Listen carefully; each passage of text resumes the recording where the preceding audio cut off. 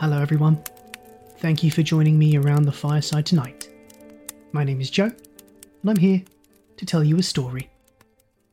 A story of war and marriage. A story about great battles at land and at sea. A story about culture and kingship. A story about the unification of a nation. Presenting part 2 of Viking Tales, written by Jenny Hall. A bit of an overdue part 2, this one. It's taken quite a while to get this one up and live. I hope it's worth the wait. Part 3 will be due out soon. Thank you all once again for everything. I'm so grateful for all your reviews and your messages and your donations. Should you wish to support Tales by the Fireside, please feel free to head to talesbythefireside.com/support or tell your friends or leave a review. Everything you do really does mean the world. Now please, get comfortable, let go of the daylight, and join me for our story.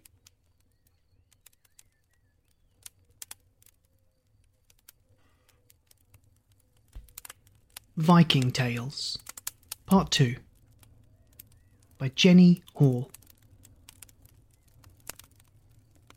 Harold's Battle. Now, King Halfdan had many foes. When he was alive, they were afraid to make war upon him, for he was a mighty warrior. But when Harold became king, they said, "He is but a lad. We will fight with him and take his land." So they began to make ready.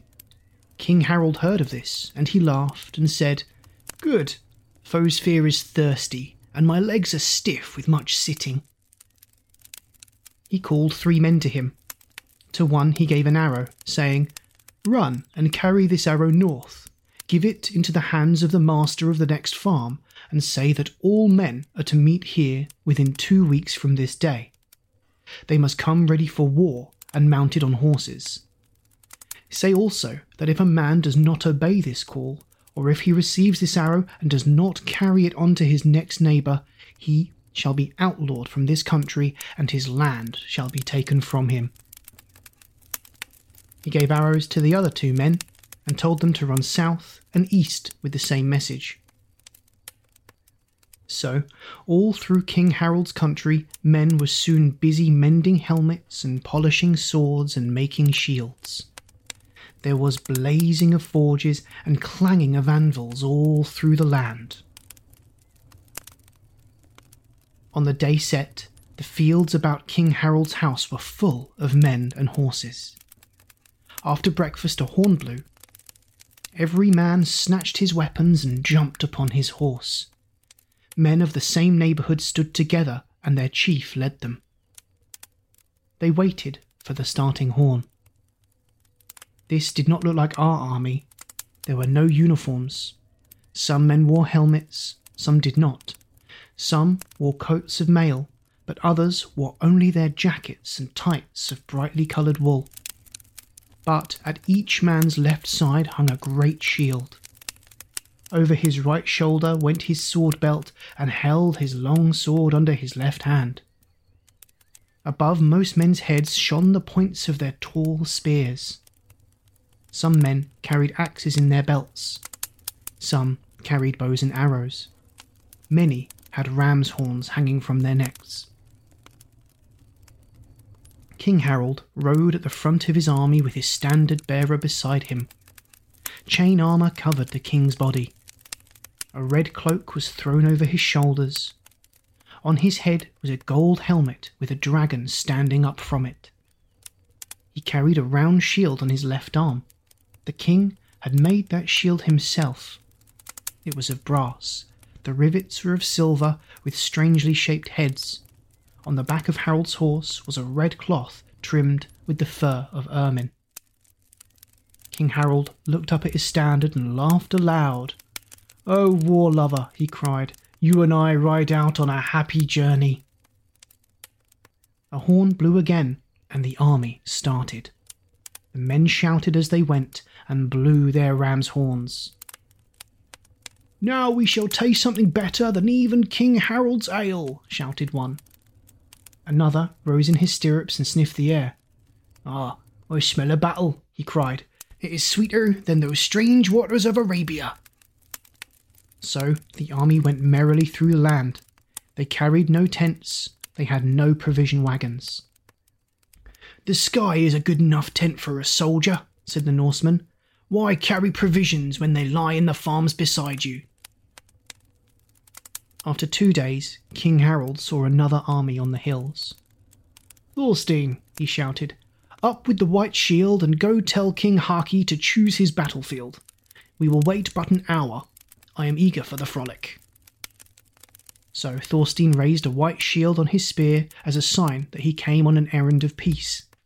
He rode near King Haki, but he could not wait until he came close before he shouted out his message and then turned and rode back. "Tell your boy king that we will not hang back," Haki called after Thorstein. King Harold's men waited on the hillside and watched the other army across the valley.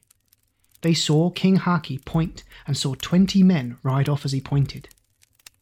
They stopped in a patch of hazel and hewed with their axes. "They are getting the hazels," said Thorstein. "Auden," said King Harold to a man near him, "stay close to my standard all day. You must see the best of the fight. I want to hear a song about it after it's all over." This Auden was the skald who sang at the drinking of King Halfdan's funeral ale. King Haki's men rode down into the valley.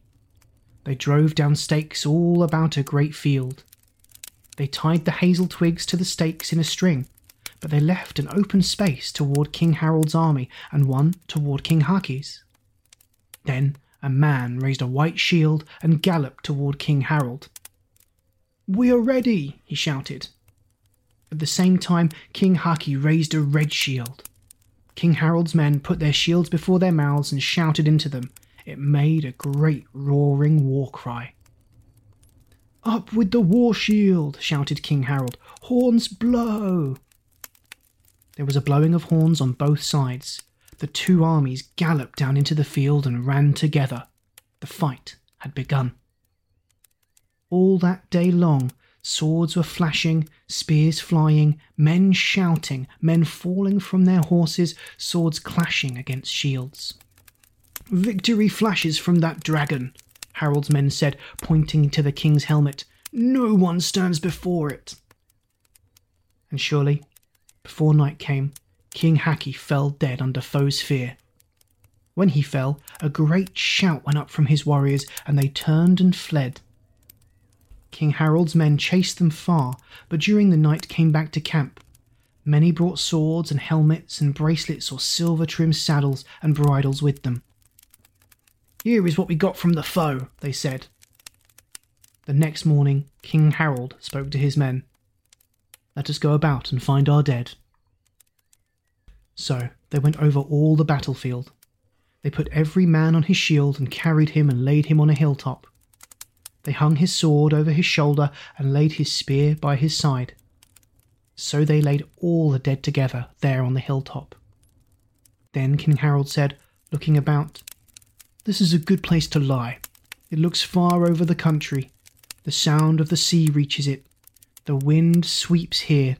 It is a good grave for Norsemen and Vikings. But it is a long road and a rough road to Valhalla that these men must travel. Let the nearest kinsman of each man come and tie on his hell shoes. Tie them fast, for they will need them much on that hard road." So friends tied shoes on the dead men's feet. Then King Harold said, "Now let us make the mound."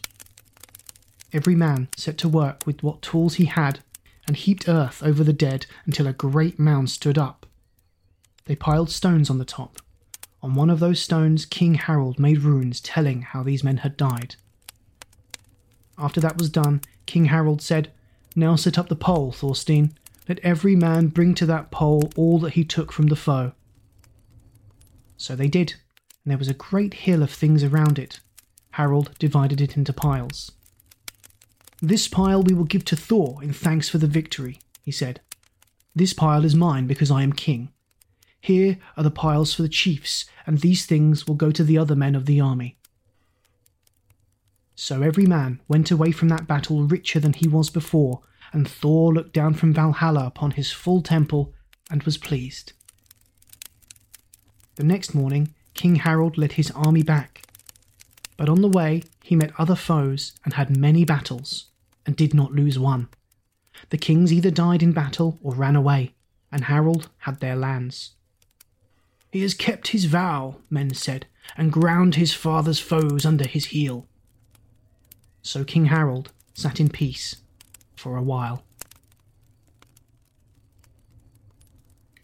Gyda's saucy message.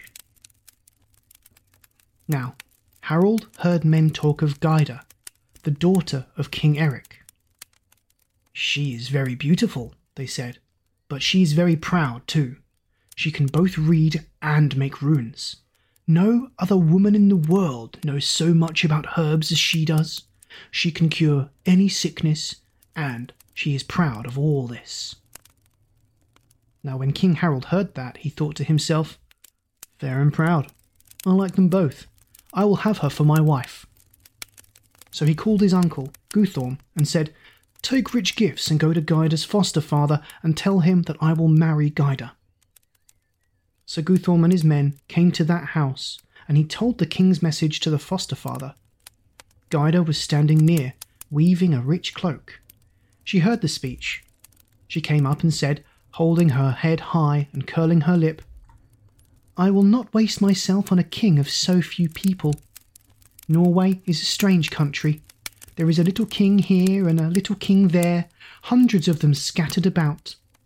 Now in Denmark there is but one great king over the whole land. And so it is in Sweden. Is no one brave enough to make all of Norway his own?" She laughed a scornful laugh and walked away. The men stood with open mouths and stared after her. Could it be that she had sent that saucy message to King Harold? They looked at her foster father. He was chuckling in his beard and said nothing to them. They started out of the house in anger. When they were at the door, Gyda came up to them and said, "Give this message to your King Harold for me. I will not be his wife unless he puts all of Norway under him for my sake." So Guthorm and his men rode homeward across the country. They did not talk. They were all thinking. At last, one said, "How shall we give this message to the king?" "I've been thinking of that," Guthorm said. "His anger is no little thing." It was late when they rode into the king's yard, for they had ridden slowly, trying to make some plan for softening the message, but they had thought of none. "I see light through the wind's eyes of the feast hall," one said. "Yes, the king keeps feast," Guthorm said. "We must give our message before all his guests." So they went in with very heavy hearts. There sat King Harold in the high seat. The benches on both sides were full of men. The tables had been taken out, and the mead horns were going round. "Aho!" cried King Harold. "Our messengers! What news?" Then Guthorm said, "This Gyda is a bold and saucy girl, King Harold. My tongue refuses to give her message." The king stamped his foot. "Out with it," he cried. "What does it say?" "She says that she will not marry so little a king," Guthorm answered. Harold jumped to his feet. His face flushed red. Guthorm stretched out his hand. "They are not my words, O king. They are the words of a silly girl." "Is there any more?" the king shouted. "Go on." She said, "There is one king in Denmark and one king in Sweden. Is there no man brave enough to make himself king of all Norway? Tell King Harold that I will not marry him unless he puts all of Norway under him for my sake." The guests sat speechless, staring at Guthorm. All at once, the king broke into a roar of laughter. "By the hammer of Thor," he cried, "that is a good message. I thank you, Gyda. Did you hear it, friends? King of all Norway. Why, we are all stupids. Why did we not think of that?" Then he raised his horn high. "Now hear my vow. I say that I will not cut my hair or comb it until I am king of all Norway. That I will be, or I will die." Then he drank of the horn of mead, and while he drank it, all the men in the hall stood up and waved their swords and shouted and shouted. That old hall in all its 200 years of feasts had not heard such a noise before. "Ah, Harold," Guthorm cried, "surely Thor in Valhalla smiled when he heard that vow." The men sat all night talking of that wonderful vow. On the very next day, King Harold sent out his war arrows.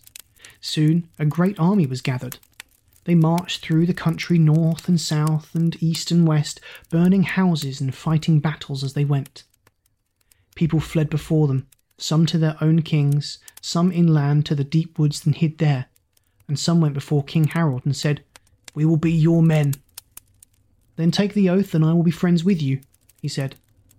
The men took off their swords and laid them down and came one by one and knelt before the king.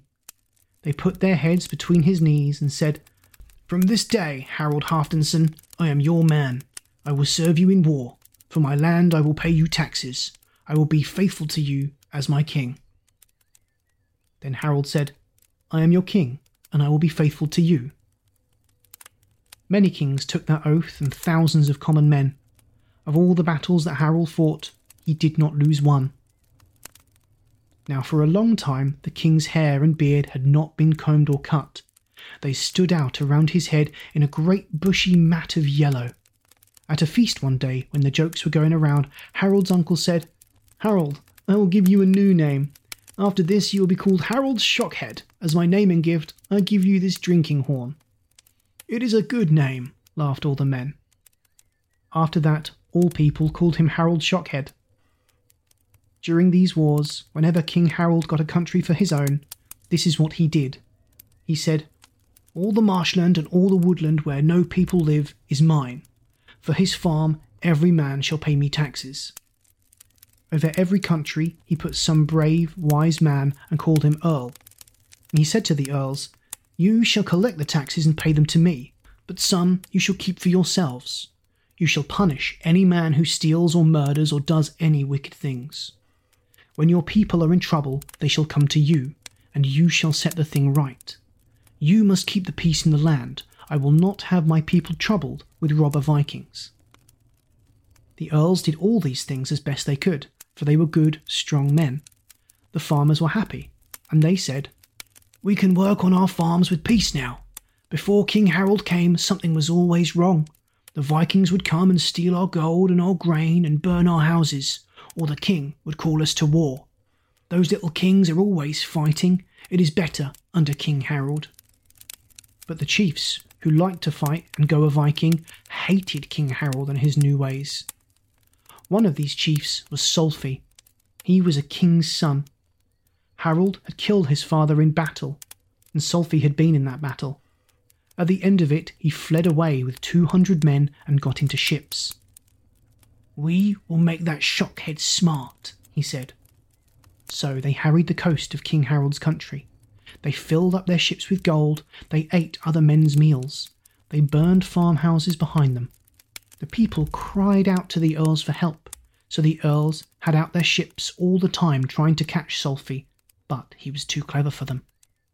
In the spring, he went to a certain king, Ordbjorn, and said to him, "Now, there are two things that we can do. We can become this Shockhead Harold's thralls. We can kneel before him and put our heads between his knees, or else we can fight. My father thought it better to die in battle than to be any man's thrall. How is it?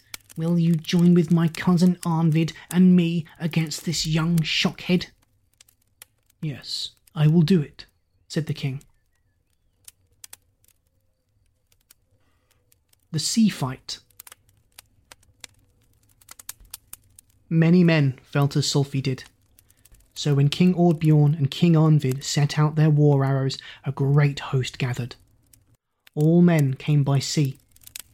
200 ships lay at anchor in the fjord, looking like strange swimming animals because of their high carved prows and bright paint. There were red and gold dragons, with long necks and curved tails.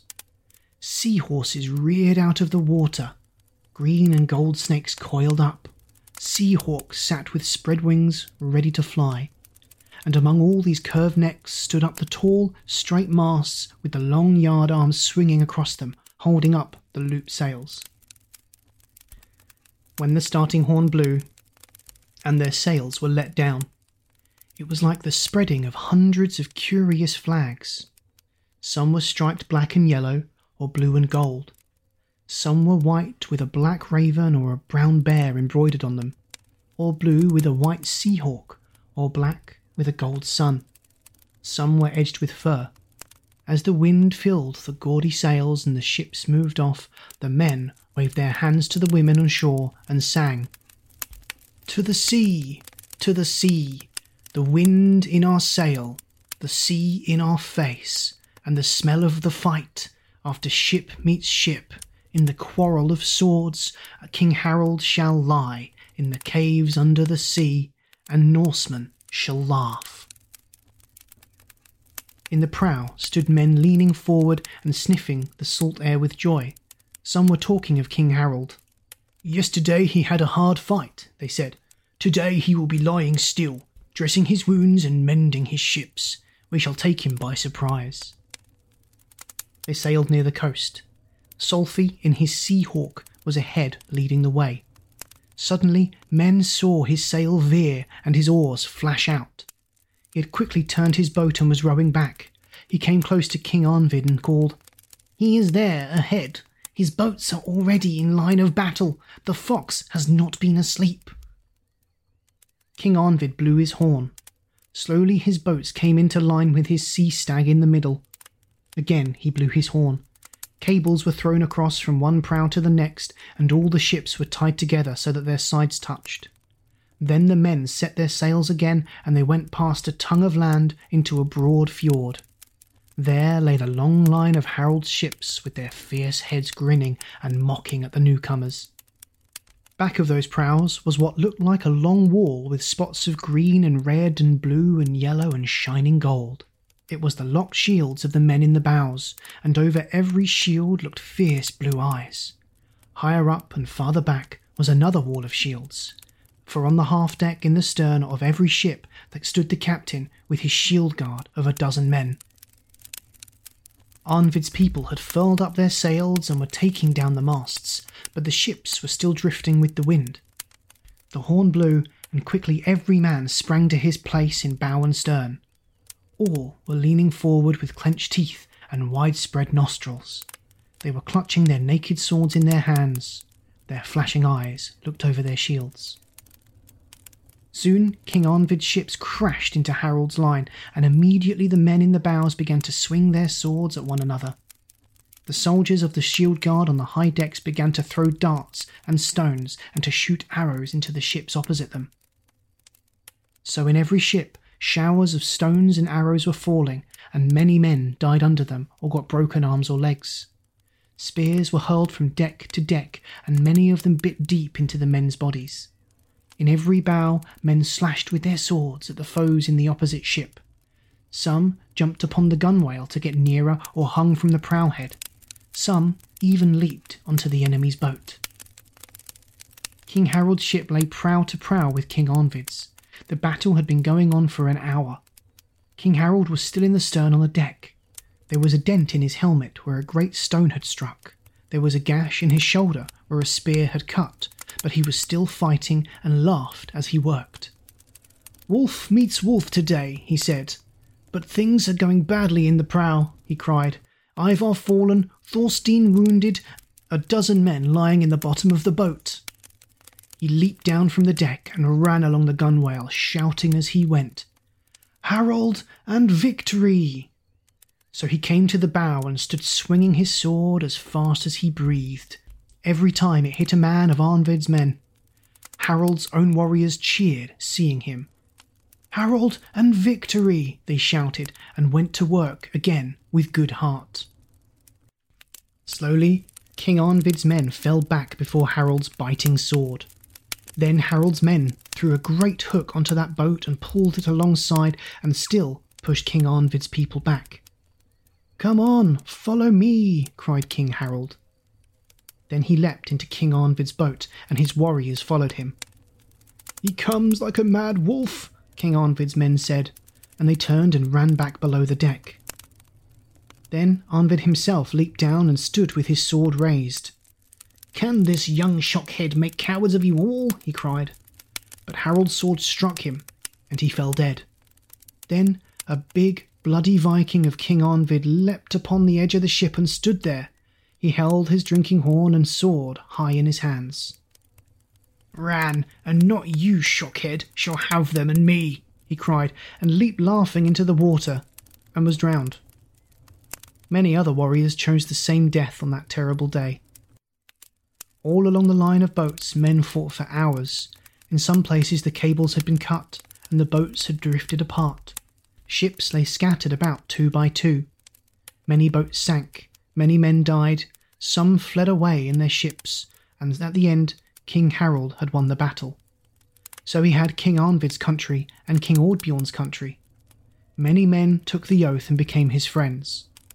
All people were talking of his wonderful battles.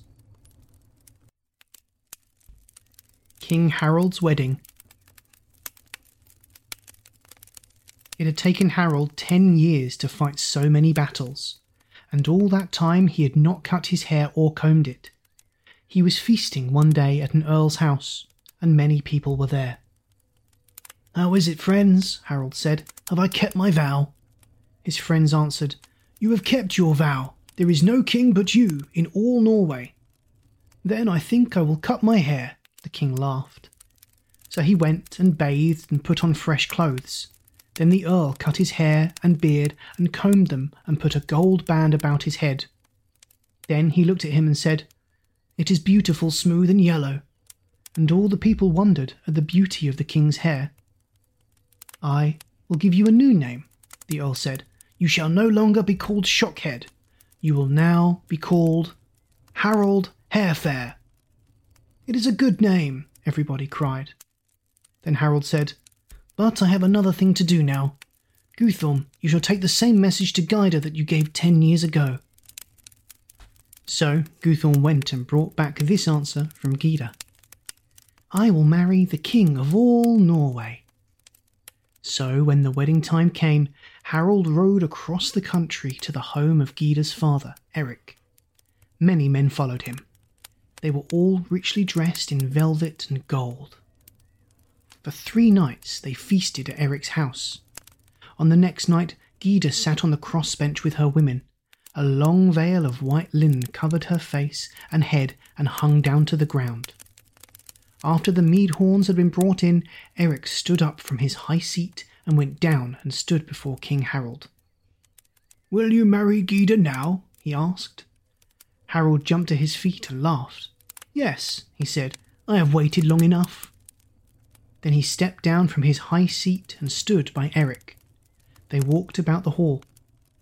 Before them walked thralls carrying candles, and behind them walked many of King Harold's great earls. 3 times they walked around the hall. The 3rd time they stopped before the crossbench. King Harold and Eric stepped upon the platform where the crossbench was. Eric gave a holy hammer to Harold, and it was like the hammer of Thor. Harold put it upon Gyda's lap, saying, "With this holy hammer of Thor's, I, Harold, King of Norway, take you, Gyda, for my wife."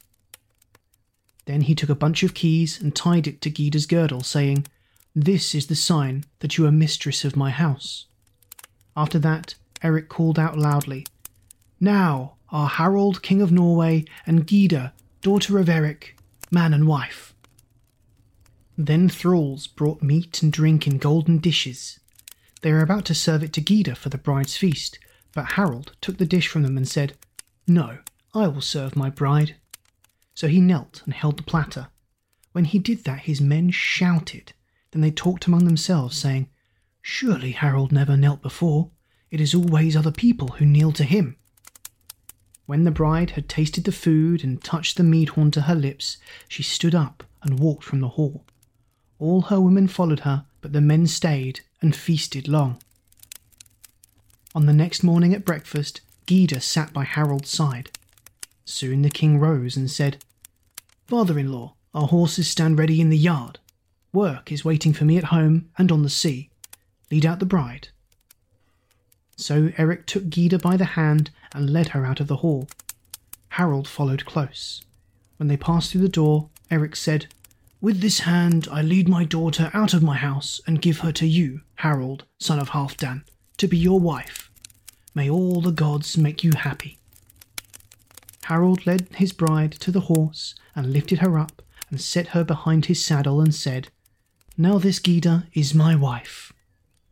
Then they drank the stirrup horn and rode off. "Everything comes to King Harold," his men said, "wife and land and crown and victory and battle. He is a lucky man." King Harold goes west overseas. Now, many men hated King Harold. Many a man said, "Why should he put himself up a king for all of us? He is no better than I am. Am I not a king's son as well as he? And are not many of us king's sons? I will not kneel before him and promise to be his man. I will not pay him taxes. I will not have his earl sitting over me. The good old days have gone. This Norway has become a prison. I will go away and find some other place." So hundreds of men sailed away. Some went to France and got land and lived there. Big Rolf Go-Afoot and all his men sailed up the great French river and won a battle against the French king himself. There was no way to stop the flashing of his battle axes but to give him what he wanted. So the king made Rolf a duke, gave him broad lands and gave him the king's own daughter for wife. Rolf called this country Normandy, for Old Norway. He ruled it well and was a great lord, and his sons' sons after him were kings of England. Other Norsemen went to Ireland and England and Scotland. They drew up their boats on the river banks. The people ran away before them and gathered into great armies that marched back to meet the Vikings in battle. Sometimes the Norsemen lost, but oftener they won, so that they got land and lived in those countries. Their houses sat in these strange lands like warriors' camps, and the Norsemen went among their new neighbours with hanging swords and spears in hand, ever ready for fight. There are many islands north of Scotland. They are called the Orkneys and the Shetlands. They have many good harbours for ships. They are little and rocky and bare of trees. Wild seabirds scream around them. On some of them, a man can stand in the middle and see the ocean all about him. Now the Vikings sailed to these islands and were pleased. "It is like always being in a boat," they said. "This shall be our home." So it went until all the lands round about were covered with Vikings. Norse carved and painted houses brightened the hillsides. Viking ships sailed all the seas and made harbour in every river. Norsemen's thralls ploughed the soil and planted crops and herded cattle, and gold flowed into their masters' treasure chests. Norse warriors walked up and down the land, and no man dared to say them nay. These men did not forget Norway. In the summers they sailed back there and harried the coast. They took gold and grain and beautiful cloth back to their homes. In Norway they left burning houses and weeping women. Every summer King Harold had out his ships and men and hunted these Vikings. There were many little islands about Norway. They have crags and caves and deep woods. Here the Vikings hid when they saw King Harold's ships coming. But Harold ran his boat into every creek and fjord and hunted in every cave and through all the woods and among the crags. He caught many men, but most of them got away and went home laughing at Harold. Then they came back the next summer and did the same deeds over again. At last King Harold said, "There is but one thing to do. I must sail to these western islands and whip these robbers in their own homes." So he went with a great number of ships. He found as brave men as he had brought from Norway. These Vikings had brought their old courage to their new homes.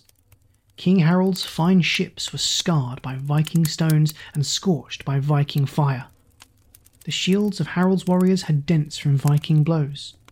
Many of those men carried Viking scars all their lives, and many of King Harold's warriors walked the long, hard road to Valhalla, and feasted there with some of these weary Vikings that had died in King Harold battles. But after many hard fights on land and sea, and after many men had died and many had fled away to other lands, King Harold won, and he made the men that were yet on the islands take the oath, and he left his earls to rule over them. Then he went back to Norway. "He has done more than he vowed to do," people said. "He has not only whipped the Vikings, but has got a new kingdom west overseas."